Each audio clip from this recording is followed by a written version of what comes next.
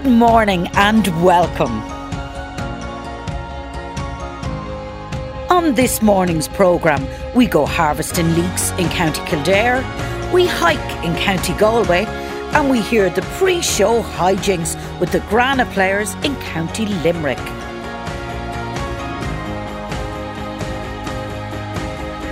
I'm Brenda Donoghue and I'm with you this morning until 9 a.m.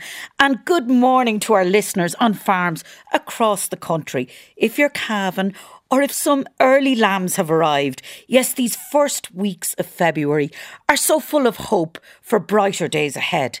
And there's nothing more hopeful than planting a seed, as I learned on my visit to an organic farm in Ballytorn, County Kildare.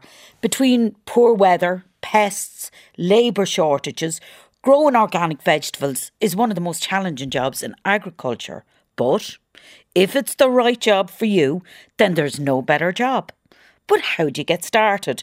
The Organic Growers of Ireland are currently offering a work placement programme, and it is one of the ways to become an organic grower, as I discovered when I visited Liam Ryan's farm in County Kildare. Hello Brenda, how are you? Hiya Liam. I'll just turn off the tractor. Yeah. Bringing up leeks. That's a very old tractor. So it's a classic red Massey Ferguson 35. It's my father's tractor. He had it for a long time, and it's ideal for horticulture because we don't need a heavy tractor. It doesn't take much fuel and doesn't drink much fuel, and it's very light on the ground, and it does all the things we need to do, like ridging, basic tilling. It really works hard. It does an awful lot of work for us. When did you buy this farm? 2003 we bought 2 fields here. So I grew up in a small dairy farm in North Tipperary. I never found myself really good with animals, and then I always liked gardening a little bit, and I went away, lived in London for a long time, so I did more and more home gardening, started doing courses. Then eventually I did a 2-year apprenticeship in the UK. Then I came back to Ireland with the idea of setting up here, so eventually I got to 2 fields here. Just started with 2 fields, there was nothing on them, and it's very good growing land here in South Kildare, so it's ideal growing land, and you're near a lot of big population and that kind of thing. So, and just worked it from there, and it was a real learning experience year by year, trying to get better at one thing and another, and over time then we kind of specialised in what works the best, what sells the best. So we do a lot of salad crops and hand harvested crops. We're not big machinery here, so it's hand harvested crops, and we buy in bigger crops in from other organic growers like potatoes, carrots, onions and that kind of thing. So yeah, and we have a full mixed in at the market to get a really nice selection. And yeah, for me it's a dream come true. I love working outside, and I loved in meeting people. It's very social with the farmers market. You're meeting customers all the time, and you really know where things are going. You get to talk to people, see what they like, and there's a real community built up between customers and other customers, and between us and customers and other growers and other farmers and everything as well. So we really try and connect everything up, which is a lovely part of this job, really. So we're going into one of the tunnels here. We're preparing it for salad in the spring. Sure. And so Louise, who did the program here, the work training program, is preparing a bed, raking ground, and we're going to sow salad direct into that. Hello Louise. Hello. Hiya. You're working away here. I am. Take a break. But you did the organic placement course here. Tell me about that. I did it back in 2016 actually. Yeah. And it was just such a great way into this life, into organic growing, and I'm still here working for Liam now 8 years later, so I really enjoy it. Well, you can probably tell from my accent that I'm from the city. I'm from London originally, but my parents are from here.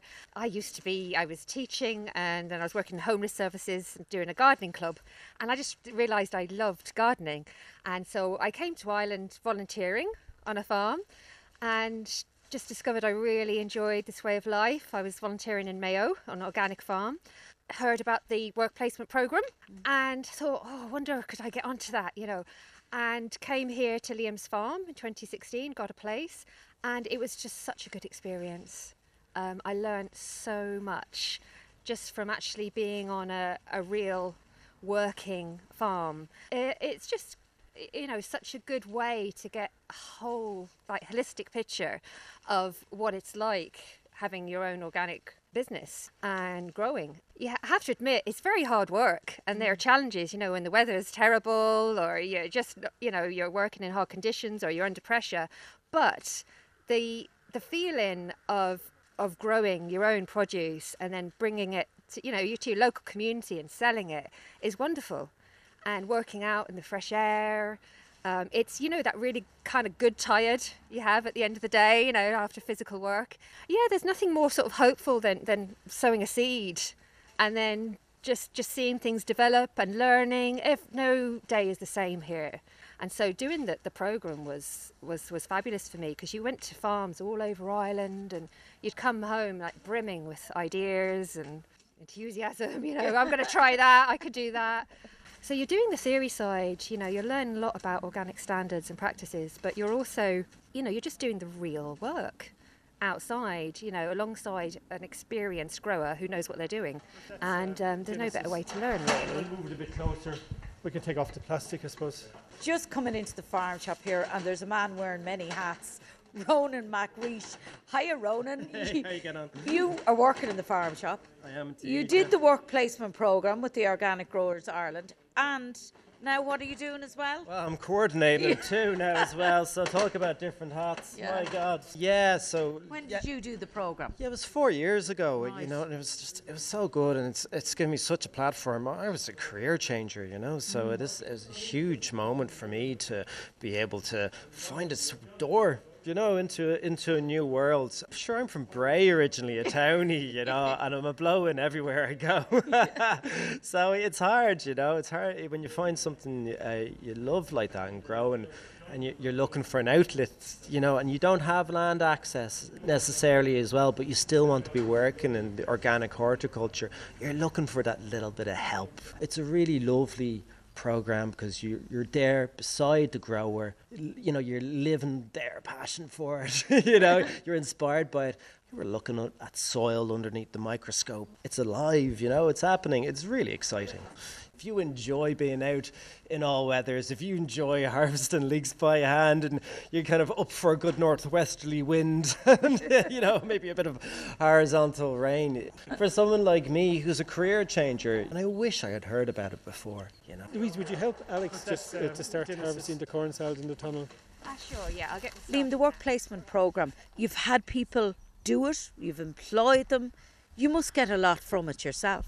Yeah, so there's people coming here now for 10 years, and they bring a lot of enthusiasm. It's a good sharing of knowledge. I love showing people the things we do and the kind of problems we've had and the solutions we've come up with. It's not that it's easy, but the challenge is so rewarding and so fulfilling. It's well worth it, yeah. And that was Liam Ryan from Moyle Abbey Organic Farm. And look, if you're out and about around the Carlow area this morning, Liam and all the gang are selling their wares at the Carlow Farmers Market. And if organic horticulture is your dream, you can check out all the details on organicgrowersireland.com.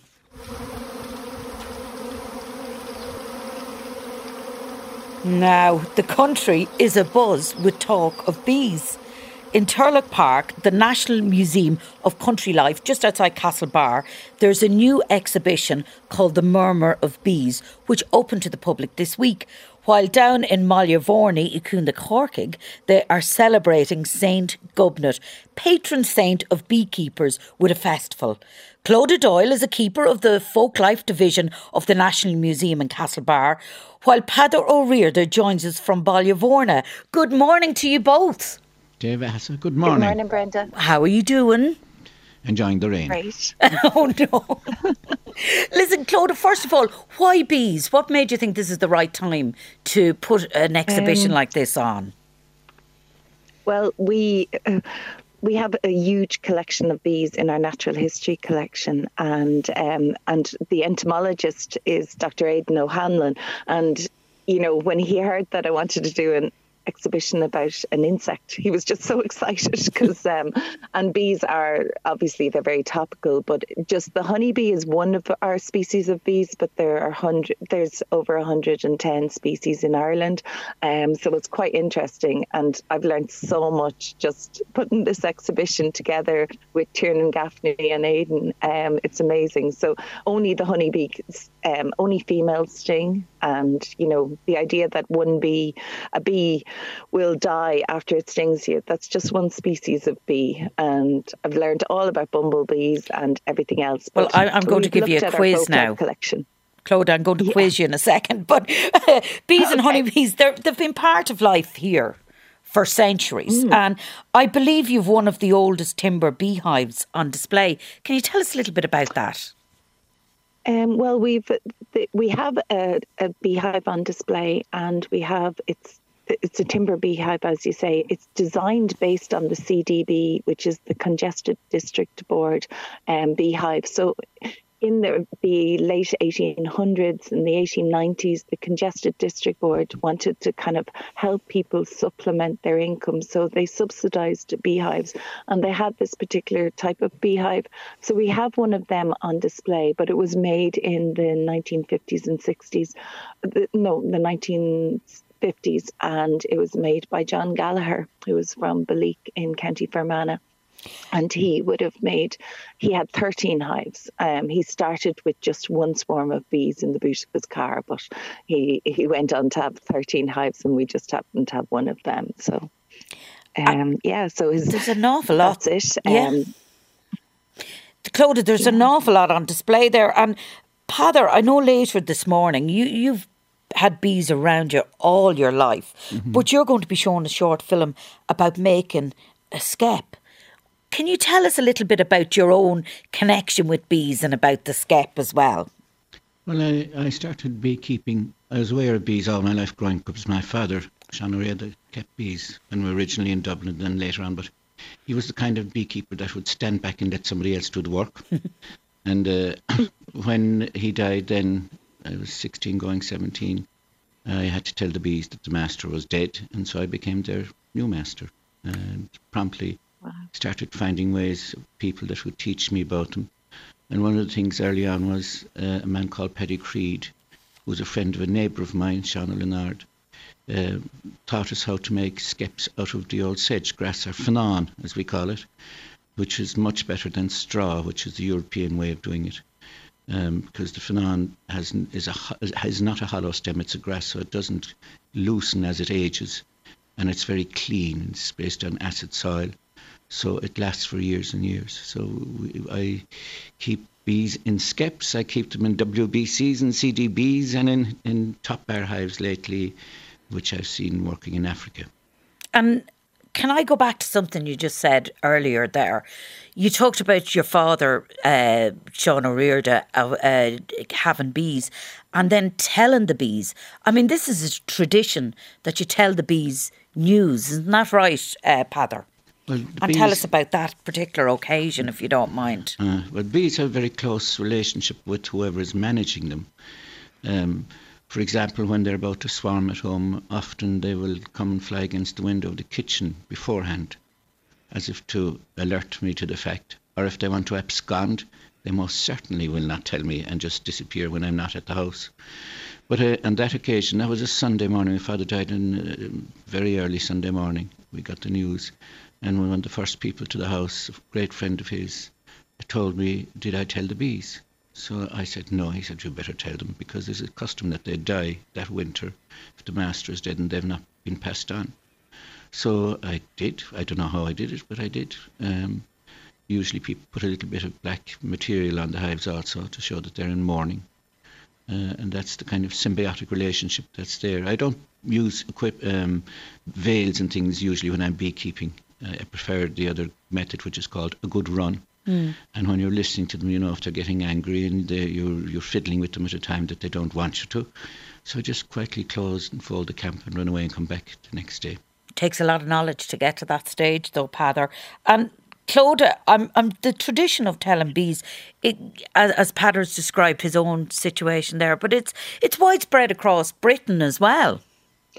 Yeah, it is. And in fact, when Queen Elizabeth II died there recently, I think it was said that the royal beekeeper went out to tell the bees that the Queen had died, so it's very important. And it's kind of about that relationship that humans have with bees and that sense of the respect that humans have always given to the bees. And in Ireland, like, we've always respected bees, and it's the only insect that we actually manage. We've never managed to tell ants how to move things or do anything else. It's the honeybee is it's the only insect that we actually manage. So, but yeah, it's interesting about telling the bees that the Queen had died was just quite incredible, really.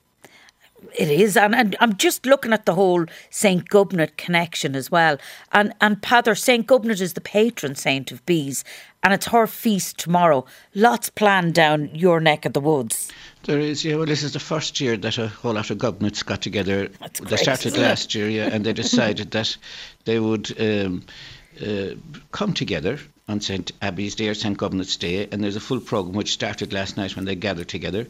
And then there's today then there's a whole series of lectures in the Unit Cultura starting this morning at 10 o'clock. There is a medieval statue which is called Dal of Gubnut, which is measured for cures once a year when it's pulled out. It's very old, and there's 2 models made of it now so that the wear and tear mightn't be as bad. And Bishop Preen is launching those at 10:15.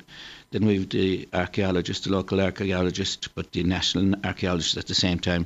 Connie Kelleher is giving a talk.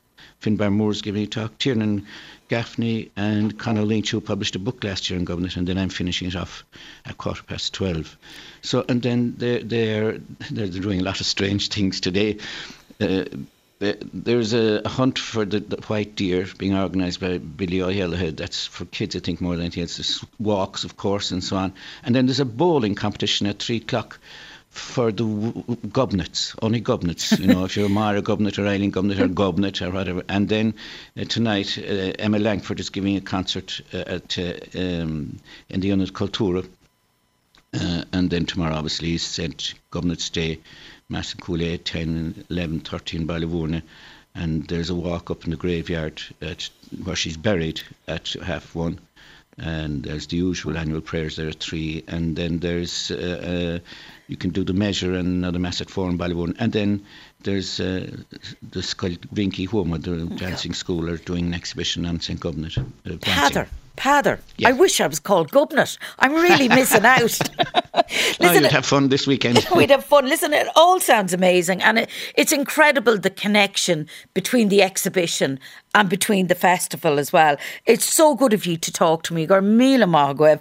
And if you're in West Cork, you can find out details, although you've heard them all there, from Pather of Féile Nave Gubnut on gaeltachmuskerig.ie. And the Murmur of Bees will continue at the National Museum in Turlough for the rest of this year and beyond. And I'm just thinking about it, it is the midterm, so it could be a lovely thing to do with your children, not just this midterm, but as I said, it's going on for the rest of the year and beyond. Thank you both very much. Enjoy the rest of the day. Gormila Mahagwev. Thank you. Now, on last week's programme, we heard from Gerard Butler. He's a lighthouse keeper at Gallyhead in County Cork. He told us the story of the voyage of the sailing ship, the Joseph Spratt, from the South China Sea in 1871 to where it was wrecked off the Cork coast on the 20th of February, 153 years ago this month. All souls on board are believed to have perished, but one small girl survived. Her life was saved by the foresight of her parents, who strapped her to a chest which floated as the ship sank. The little girl grew up in Ireland and became a nurse in London. A Countrywide listener, John Davenport from County Wicklow, he heard the story last week on the programme. He emailed us this poem he wrote in response. This is The Sea Gift. When the storm came, the first thing they thought of was how light she was, and how she would not survive the battering. But there was a travel chest in that nook cabin, so they strapped her to the lid before it got too bad, before the ship broke bit by bit, and the water poured and the sailing ship went down. Nothing, and no one came up from that swell but a small sealed chest bopping on the surface of life with 2 hands bleaching on its top. After they found her, beached, frozen, and untied her, and brought her to our fireside, she began to thaw and live among us as one of our own. Not a mermaid, not different, but very much a girl, wanted by life, not death, untethered by the very ties that bind. The girl became a woman and a nurse, and the circle closed, love being the thing that lifts all souls, like a soft tide rising. Perhaps some nights, when she sat lonely, a moon would rise into the high window and sail there alone in a blue-black sea, and she would think of frantic fingers making love knots in the darkness, and how hot, just how hot is the feeling of love. And having heard only the bones, is it my place to pull her story from the deep? But I do it in good faith. I do it only to say that we all live in the space made by others, in this small island of our earth. And that is John Davenport reading his poem, The Sea Gift. John, thanks so much for sending it in and for recording it for us. We really do appreciate it. Lots more coming up on Countrywide after this quick break. Email countrywide@rte.ie. Countrywide on RTE Radio 1. And you're very welcome back to Countrywide this morning. It's Brenda here until 9 o'clock. 51551 is our text. Now, there is a sweet spot between the new year and spring calving where local drama groups take to the stage in the Derry heartlands. Down in Grana, near Croom in County Limerick, the Grana players have been entertaining the crowds with a play called The Hucklebuck. With a last performance tonight in the community hall, it is true to say that there's as much action and drama behind the scenes as there is on stage, as Dermot McIntyre of Grey Heron Media discovered. Lights on, some heat. I'm filling up the kettle for all the teas and coffees. The cast like a little coffee before they start. Seems to give them a kick. So we have to do that. Get it all ready. Mary O'Regan is my name. We're in Granite Community Centre getting ready to put on our production of The Hucklebuck by Jack Reardon from Clonmel. All the actors are starting to arrive now, and our makeup lady, Mary Morrissey, she is there and doing all the fellas. She does their makeup and they love it. They love being pampered. They sit back and just relax into it. She does it, lovely job on them. Luckily, the girls generally look after themselves. They all do their own makeup. Liam Houlihan, I'm playing the part of Man Boy in the play. You've got some of the makeup on already? Yeah, Mary doing her level best to knock a couple of years off there. And she does a good job at it too now, it has to be said. And she doesn't have good materials to work with. And that's not her makeup I'm talking about. Oh, here comes the first customers. 10 to 7.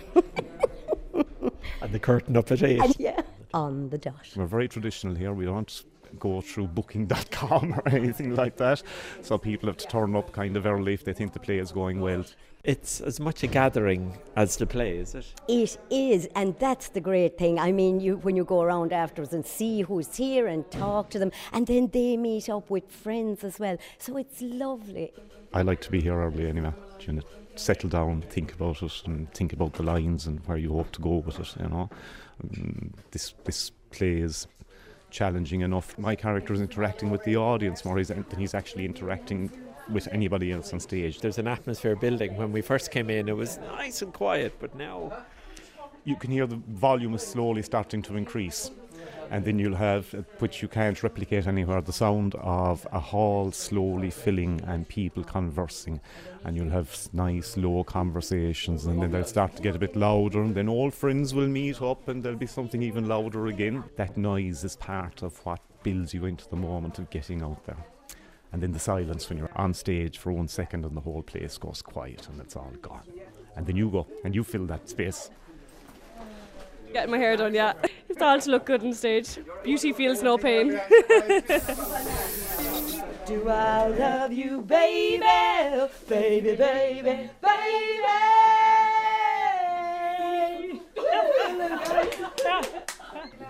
Now, Eileen Reid, you're ready. Not only is Merrily the leading actress, but she also does the hair. So she's putting hairs up in beehives for the singers and the dancers. So I can barely breathe for all the hairsprays and the deodorants. Welcome. And, hello. You're welcome. There's more where that came from. Makeup, hair, outfits, lots of hairspray. Yeah. The beehives will be up in a minute. We joined together. Yes, we did. 6 years ago. 6 years, and we had one line each. Yeah. And then year by year, we're giving more and more lines. And the buzz, we're loving the buzz. Yeah. The whole month of January, people are saying, "Oh, you in the play again this year? Oh, you're practicing. How many nights a week are you practicing?" Lots of questions. Yeah, it's a big talking point. Just such an energy. I'm like, we're still half an hour from curtain. We're trying to get the energy up for the show as well. So that's why we're singing a few songs, talking about last night, how it went, how we can make it even better again. And if you have that high energy, it gets to the audience as well. And then the audience get going and they're clapping along. Get dressed first, Kieran. Is that the route? I can do whatever. Yeah, perfect. I'm just trying to get somebody else done before we get started. Oh my goodness, you are go-go. So you're about to be the main character and you're doing all the hair. So we have great fun. It's all part of it, isn't it? Come ready, be ready. It helps. It doesn't give a chance to get nervous then. So you'd have a lot of lines then? Plenty lines, yeah. Plenty lines. Plenty lines. Yeah, and you just hope and trust in your brain that they're there and go with it. And she's a lot to say, my character in this play, really. She's a woman of 1969, so it would have been of a time where women were very restricted. She knows that they're being wronged. How is she going to make her life different to her mother and her grandmother who live with her? But we're trying to be our character and trying to get into the music of it, get into the mode of it, get into the tone of it, and try our best to be as true to our characters as we can. This is my third night coming. I'm a ticket seller, raffle tickets at half time. There's so many involved behind here, isn't there? Everybody in the community is involved at some levels. The people out on the road at the moment are having a very tough time because there's no room to park. There's cars back as far as the eye can see, both sides of the road, and down by the church and school. The actors have put in months and months of work into this. Cold nights when the hall was freezing cold. Now it's time to show their talent, and they've been amazing, so lots of excitement. The table is groaning with goodies. We don't do things by half here, do we, Emma? There's a couple of fantastic bakers now on duty tonight. There is roulade with fresh raspberries and grated chocolate and freshly whipped cream and various home-baked buns and tarts. This isn't just to keep the cast going. No, it's for the audience after as well. We invite them in at the end of the play and people come and have a chat and meet the cast and socialise. Feast for king, really, isn't it? So I still feel like a newbie, and it's an apprenticeship of observation. You're watching the ladies do it. It's second nature to them. You want to make sure you don't let anybody down then. I was in charge of making sandwiches tonight, and I was making sure that it was done right, done proper. You want a mixture of things. We're not afraid to try something new, like cheese, peppers and chutney. You can't stray too far from a ham sandwich though. That might be cold on you, so there's a hot drop, or there's the... Not just Granite, but others around as well. They're keeping the community alive by doing these productions year in, year out. It's all voluntary. It's giving back to our community. This is what we can do. You know, some other people can do great other work, whether it's Tidy Towns or other clubs. But this is our niche, and this is where we're trying to do it, aren't we, Kieran? There's a serious side to this story, but also because people know us, you want to make them laugh. It's a complete escape, yeah, and that is definitely the draw for us, isn't it? Here's your local hairdresser, and she's back need. Name's our local farmer, and they enjoy that, seeing us become somebody else for 2 hours. When we're on that stage, we know that this is our big moment. This is our Broadway. Everybody's seated, everybody's ready to go now. How many people have we got, would you say, Joe? Oh, there'll be in excess of 200, I'd say maybe 210, 220, and we'd have that amount for 6 nights. Buzz, isn't there? The amount of noise when the actors are backstage ready to get going. This noise is really important to them, you know, because it builds the atmosphere. They can hear the crowd, the excitement builds, their nerves are building, their adrenaline is pumping. Looking forward to it myself. Period quarter, Yes, Fáilte Roimh go léir. Ladies and gentlemen, boys and girls, big change from last year. There were bombs and bullets flying across the stage. This year we're rock and rolling. It's so much more relaxing. So your exits, 2 on your right, 2 on your left, life jackets under the seat, and we're ready to go.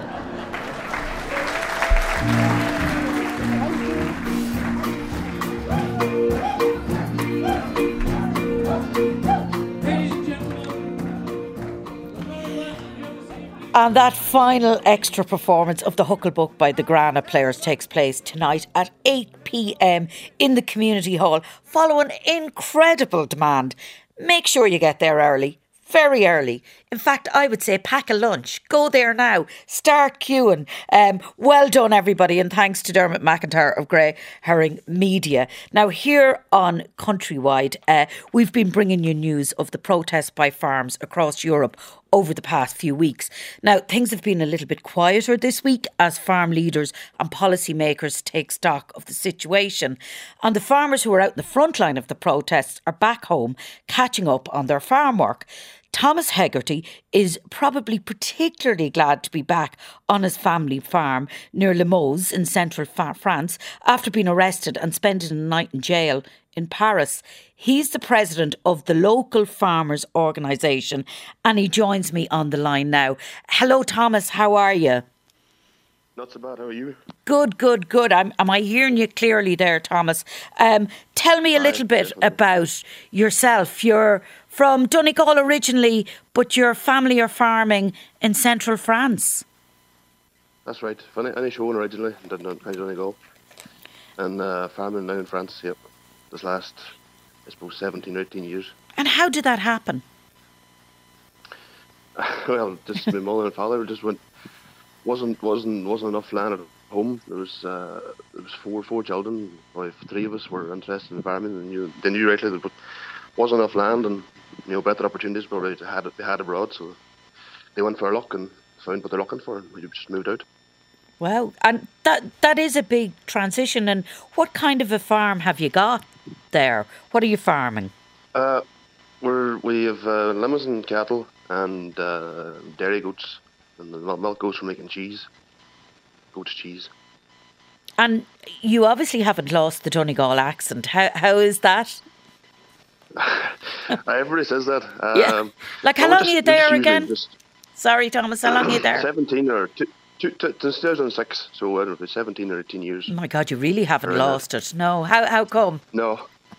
Well, I wouldn't be back very often at all, but just among ourselves, we're always, we speak English at home, so we just never lost the accent, and sort of keep contact with people too, and I don't know, we just never lose it. Some people lose their accent, but we didn't.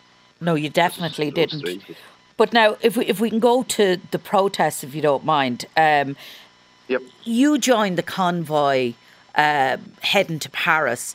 At what stage did you join it at, and why were you motivated to join it in the first place?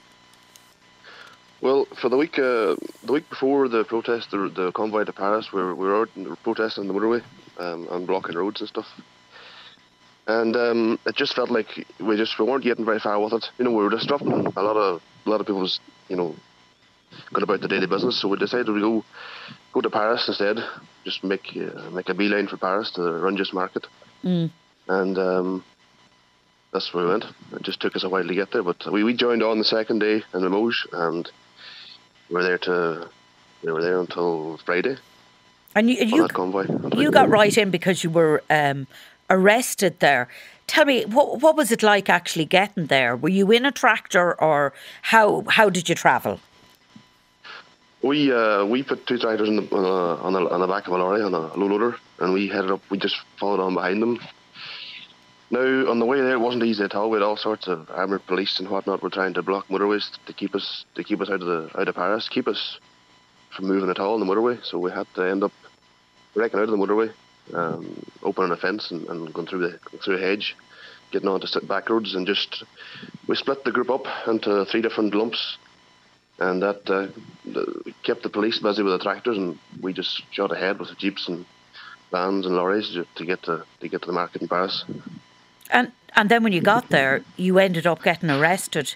What was that like? He said we'd never get there. Well, they said we never get there, that the security was going to be, very very high level security, and just like a nuclear power plant, nobody's going to get into it. Well, I don't know. I hope they're wrong, because we got there and just walked into it like it was nothing at all. There was no gates or nothing. We just walked in, opened the door, we started having a look around, and just at that, well, it's hard to say. We didn't get a count on them now, but there was, I would safely say, about 250 or 300 police turned up, and that was the end of that. Everybody who was in one of the buildings got arrested. And were you charged? No, well, we were put in for the night to keep us out of mischief, for the sounds of it, because they said we damaged entries, damaged doors and stuff like that, but nothing was ever broke. They let us out the next morning with no charge, so we were free to go. So you're there back was nothing. Back to the goats then. And just what would you want to see happening that would allow you to stop protesting? Like, because obviously there's a lot of emotion involved in this as well. Well, slack. If the French government were and Europe too were to just cut farmers slack, let us get on with what we're good at. Less red tape, less paperwork, just less torture. There's far too much paperwork and torture involved in farming now. Just put you off it altogether. They're sicking you if you're thinking about it too much. That would damage your mental health. Just the torture of it. If they just let us get on with what we're good at and let us be. And it is a long way from Inishowen to central Paris to end up a night in jail. It's been fascinating, Thomas, hearing your take on it and hearing your journey. Keep well, and we appreciate you talking to us this morning on Countrywide. That's Thomas Hegarty there, live from Limos in central Paris. Now, just before we finish, we were talking about midterm, and here's another little idea for midterm. The vast Joyce country and Western Lakes is an applicant for the UNESCO recognition. So the geopark extends across Connemara and southwest Mayo. So this area, if you can just think about how vast it is, it's crisscrossed by walking trails, including the old pagan route and pilgrimage path of Maumane. Laura Siggins joined the first ever geopath trail hike and began chatting to geologist Dr. Ben Tableau, and he explained why he thinks this is a whispering landscape.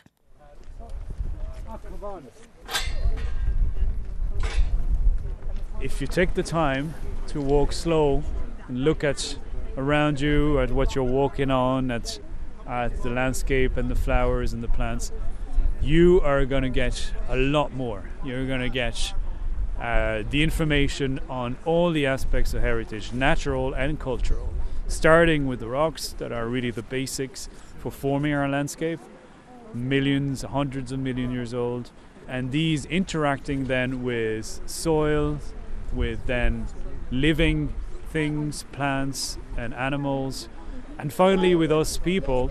So we tell all of those stories in the geopark and on this trail in particular. The black colour, why is that just some of the... That's the chemicals, yeah. So as geologists, when you look at rock in a place especially like Ireland, you can always be sure that the colour that you see is not the actual colour of the rock, which is why people you will take a fresh sample, which is why we hammer the rock and you look what it looks inside. I'm just looking at the cutaway bog here. This area, if you like, all this area is blanket bog, and it's Atlantic blanket bog. And blanket bog is called blanket bog because it literally blankets the mountainside. It can be from 50 centimetres deep up to 5 metres deep. When you're walking on a bog, the main springiness the main plant that gives the springiness is sphagnum moss. And we have over 30 different varieties of sphagnum here in Ireland, and you'd really need to be looking at them under a microscope to be able to distinguish some of them. We have a little bit here, thank you very much, Ben. Now, when you're walking on the bog, you will feel the springiness, and it's also very wet. Sphagnum holds 25 times its own weight in water. So that's why the bog is never totally dry. It's always wet. Even at the driest of summers, you can get a nice wet pool in the actual bog. Bogs are very interesting places if you're not a child and being hauled onto the bog and cutting it in your younger years. But in general, they are very interesting places because... Carol Reynolds, Education Officer with Connemara National Park, was fascinating about the time capsule qualities of bogs, finding bog bodies and bog butter, and we then headed up the Maumane Geopark Trail. This is the church. It's beautiful, isn't it? Little Patrick and Bridget. How are you? So Dominic O'Moran, you're Tourism Development Officer with the Geopark project, and now we're in the little church. It's beautiful. It's incredibly curated by a wonderful local committee. And you have a story about Patrick and Crumdove. So when you look out from the oratory in Maumane, you're looking across this wonderful Corrie Lake, and one of the stories is that Patrick and Crumdove, who would have been the deity at the time, were having an argument about presumably the souls of the wonderful Connemara people and the Joyous Country people, and they were fighting as their wont, and eventually Crumdove was tired and sat down playing with his dog one day, and Patrick saw this, and so Patrick decided the only way that he could get over or take advantage of this man was by stealing in one evening, taking his dog and drowning him, unfortunately, in the lake.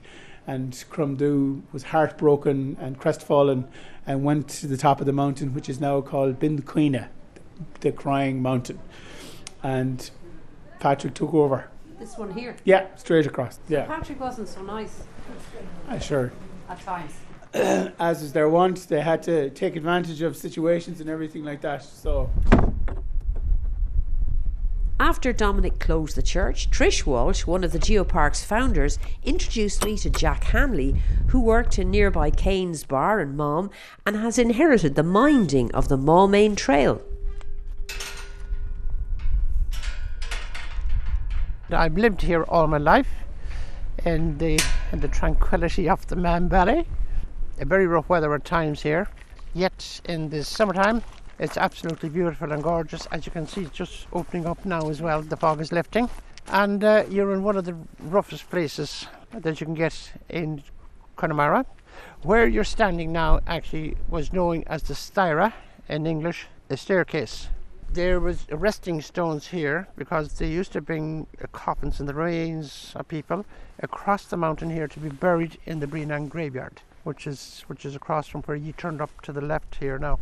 So there were stones there, resting stones all the way down, and they were all carried shoulder high right across the mountain. Connemara folk met here with kind of maybe merrymaking and the drinking of poaching and faction fights. So they used to have tents. They were called a post of tents that time. Yeah.